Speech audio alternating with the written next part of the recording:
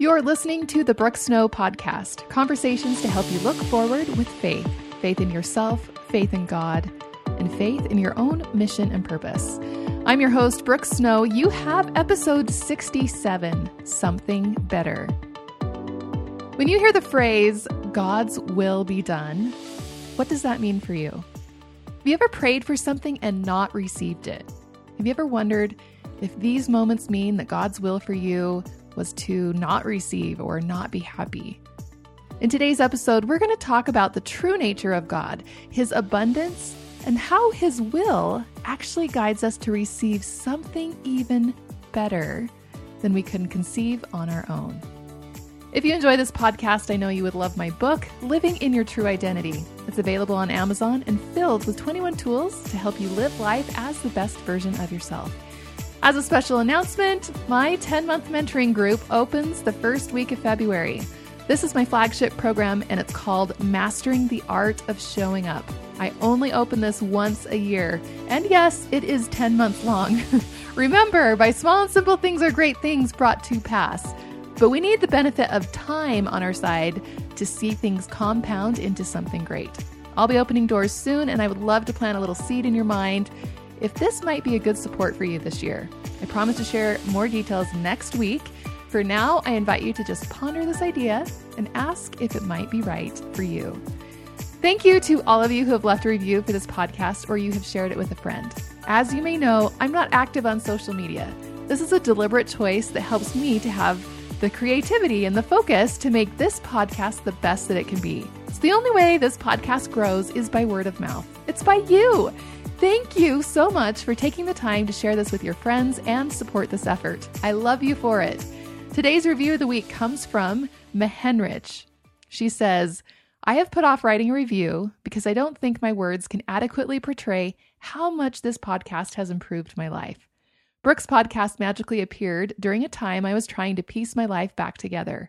I drank in her book, which she read on season 2, and allowed it to fill in every crevice of my broken vessel. I purchased her meditation course, and it has healed my unseen wounds. I know I have only scratched the surface of what that course has the power to do in my life. But the highest compliment Brooke could receive came from my 14-year-old son. After a stressful evening of me trying to help him get through a procrastinated project, he came to me and said, "That Brooke Snow stuff is really helping you, Mom. Before her, you would have freaked out, screamed, and walked away." Then today, I was explaining to him why his father got frustrated with him. He said, "Yeah, Dad needs Brooke Snow in his life." Her principles work. Of course they do. They come from angels. Mehenrich, oh my goodness. Thank you so much for sharing your story. And I have to say, I have the greatest listeners ever. Why? Because you don't just listen, you put things into practice. We live in a society of information overload, and it's so easy to just listen and file things away for later. But you have totally gone the extra mile, and you've made changes in your own life. And I have to confess to you, I used to be a screamer to my kids. I used to lose my temper and be so reactive all the time. The reason I have a podcast is because it's my own personal growth project. I understand that for me, the way to really, really deeply integrate what I learn is if I teach it to somebody else. The things I share here have been what has helped me to become more proactive instead of reactive. And once I teach it, I understand it better and I practice it better. I love that your son has noticed this change in you. What an amazing compliment to you of the work that you've been doing. Keep going. You're doing amazing. And thank you so much for sharing your review. If you want to be the reviewer of the week, please leave me a 5-star review in iTunes and share your favorite takeaway so far. Your ratings and your reviews and your shares, this is what makes this podcast possible. So thank you so much for listening and for sharing. Recently, my friend Sarah Jane told me a story that thrilled me. And so I quickly got the book that it's from, and I've been captivated by it ever since. The story comes from Wendy Nilsson, the wife of our prophet, Russell M. Nilsson, and it's found in her newest book, The Heavens Are Open, which I'll link to in the show notes. I'm going to quote quickly from this book and share this story. She says, "When we pray, 'Thy will be done,' We let the Lord know we are ready to receive whatever He is ready to give to us, or perhaps whatever He knows we are finally ready to receive. That reminds me of a prayer offered by a dear friend. One day, my future husband asked me to find a home for us. Only a few people knew we were engaged, so he couldn't go looking for a home. We weren't ready for the rumors. Our friend went house hunting with me, and I found a home I liked immediately. I could see all kinds of possibilities for my husband-to-be and me. I asked our friend if she would quickly offer a prayer that Elder Nelson and I could own this home. She did, but she changed the words. She prayed, "Please help Elder Nelson and Wendy to acquire this home or something better." As I drove to my home, I kept remembering the words, "or something better." I phoned our friend and said, "Do you always pray that way? I never knew you could add that little tagline, or something better." She laughed, never really answering my question. Later that evening, those unusual words were still lingering in my mind, or something better. I called our friend. "Do you know who else prayed for something better? The prophet Joseph Smith." We recalled together the story of Joseph Smith and Emma sitting down to a meager meal of cornbread. The prophet prayed, "Lord, we thank thee for this Johnny cake and ask thee to bring us something better." Moments later, there was a knock on the door. It was a man bringing some flour and a ham to the Smiths. Is there something better that the Lord would bring to us if we would let Him know that we are seeking His will for us and His will alone? What would help us to grow spiritually to the point that we only want whatever the Lord would deem to be something better for us, something that is so much better than we even know to ask?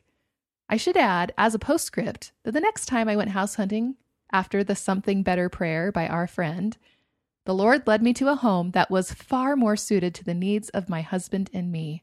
It was indeed something better. Close quote. Isn't that an amazing story? I haven't been able to stop thinking about it ever since my friend shared it with me. It's thrilling to think of all that could come forth as blessings into my life if I was willing to allow the Lord's will to truly be done. But to really allow this to come to pass, I think it's worth examining what we really believe about the Lord's will. Have you ever not received what you prayed for? Have you ever not received what you've prayed for and maybe assumed the Lord's will meant that He only wanted you to receive something less? Have you ever assumed that His will for you was that you not be blessed or not receive? I can think of many times, or goodness, many years in which I believed that God's will for me was not at all about receiving something better, but about receiving something worse. I think about the years that I spent single before finding my husband. I deeply desired to get married, and I prayed to find my husband, but my dating life was pretty much non-existent. I think of the years that I spent building my business and personal growth, creating courses and hoping to coach people. I prayed intently that I'd be able to actually have business, that someone would sign up, that I'd be able to make enough money to do more than just cover my costs of having a business. For 4 years, I prayed that the things I would make would sell. And yet I barely covered my costs for 4 years. Some years I was actually in the hole. When I first announced that I was receiving coaching clients way back in 2016, nobody booked. Not one person. I remember wondering if perhaps God's will was for me to not have anything that I was working for. Perhaps His will was that I have something worse. And yet, the beauty of praying for our heart's deepest desires and adding on this lovely tagline, or something better, is that it reflects God's true nature. The Lord indeed does desire to give us something better. He's promised to give us all that He has. But receiving this depends 100% on our ability to receive. Too often we block what he is giving because we think it's all supposed to look one way. We think we know what is best, instead of trusting that his will really does mean something better. We forget God's true nature. We forget who he really is. In 2014, Elder Dieter F. Uchtdorf shared this amazing insight in the October General Conference, saying, "Part of our challenge is that we imagine that God has all his blessings locked in a huge cloud up in heaven, refusing to give them to us unless we comply with some strict paternalistic requirements he has set up. But the commandments aren't like that at all." Now listen here. He says, "In reality, Heavenly Father is constantly raining blessings upon us. It is our fear, doubt, and sin that, like an umbrella, block these blessings from reaching us. His commandments are the loving instructions and the divine help for us to close the umbrella so we can receive the shower of heavenly blessings." Close quote. This image of God freely and constantly raining blessings upon us is the true nature of our Heavenly Father. It is our fear, doubt, and sin that, like an umbrella, block us from receiving. I feared and doubted I would never find a husband. I feared and doubted that I would never, ever be able to build a viable business or make any sort of impact with my work. The reason I love this idea of adding this little nugget of, or something better, to our desires and our prayers is that it is an immediate act of faith. Faith, which is the opposite of fear. It is an immediate act of hope. Hope is the opposite of doubt. It puts the umbrella down. It allows us to be open to God delivering what we ask for or something better. We're open to whatever comes, however it comes, whenever it comes. But Elder Uchtdorf said that there were three things that block us: fear, doubt, and sin. Sometimes I think the most common sin that blocks us from receiving is simply not acting, not following the little promptings that we receive that are like breadcrumbs leading us down the path of receiving what he has for us, the path of receiving something better. It is true that some things may take longer. God's timing is so divine. Back in 2001, I was in college studying music composition. The Institute choir I was in received an invitation to sing in the upcoming worldwide General Conference for the church. And to my utmost delight, the conductor told me that the song he had chosen for the choir to sing was one of my own hymn arrangements. I was so thrilled. I felt there was no greater honor in the world than this. No greater honor than having one of my own hymn arrangements sung for General Conference. Composing music was my whole world back then. It was my dream to write sacred music. I envisioned a career of being able to do this, and this felt like an open door to my long-held dream. Because I left to serve a mission before the conference, the opportunity was an especially tender one for me, as I imagined watching conference from Canada and seeing my choir friends and hearing my own arrangement. It would be my special connection back to home, my special connection to this conference.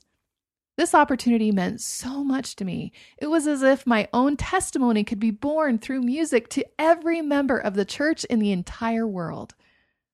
A few weeks before conference, I received a letter from the conductor informing me that there had been a change and that my song was no longer on the program. I was absolutely heartbroken. It felt like all my dreams were dashed to pieces. This was the opportunity of a lifetime, and now it was gone.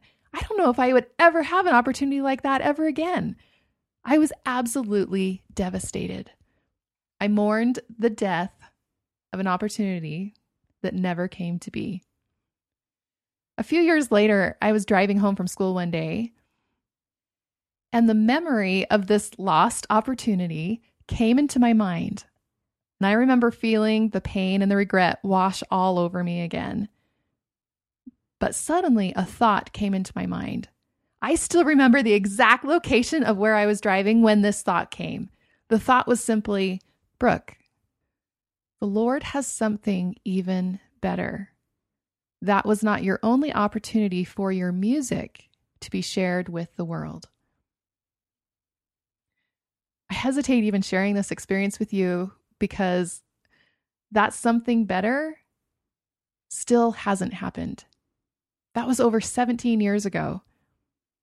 Last summer, I heeded the invitation to submit new music for the newly announced church hymn book and primary songbook. I spent all summer composing 10 new songs to submit. There have been moments I've wondered to myself, is this the something better? Will one of my songs be chosen to be in the hymn book or songbook and be sung by members of the church all over the world? Is that something better? I still don't know the answer to that. We've been told it will take a few years to finalize the details of the new music. Perhaps this is the something better I was promised so long ago. And if it's not, I have total faith and hope that it will be something even better than that. God is constantly raining blessings upon us. He desires to bless us with something better. As we come to learn his true nature, that he isn't withholding, that he truly has something better, we open ourselves to receive. We exercise faith and hope and righteousness to put down the umbrella that blocks us from what he is showering down in abundance. What in your life have you been yearning for? Have you received it? Have you prayed for God's will to be done? Have you considered the possibility that God's will can take our desires, those pure intentions that he's planted within our own hearts, and bring us something even better than our own limited vision? God is not a God of scarcity. He is not a God of less or worst case scenarios. He is God of the entire universe. He is the creator of all things, master of all things. All things are possible with God. What would happen if we allowed him to show forth his mighty works in our life by putting down the umbrella of fear, doubt, and sin? What would happen if we asked for what we want and need or something better? What would happen if we allowed God's will to be interpreted in our minds and hearts for the abundance that it really is? What would happen if we opened to the possibility that there could be something even better? Imagine your life open to receiving something better and look forward with faith. Do you listen to these episodes and love what you hear and wonder where to start? I invite you to take my Christian Meditation 40-Day Challenge course. Meditation is my most important practice of the day, and I use it for so many things, including seeking for something better. Meditation helps me to align my will with God's, to open up to receive all he has for me. But the key is consistency. That's why I love that this is a 40-day challenge. The challenge is to do it for 40 consecutive days. But starting a new habit, and even more so being consistent with it, can be tricky.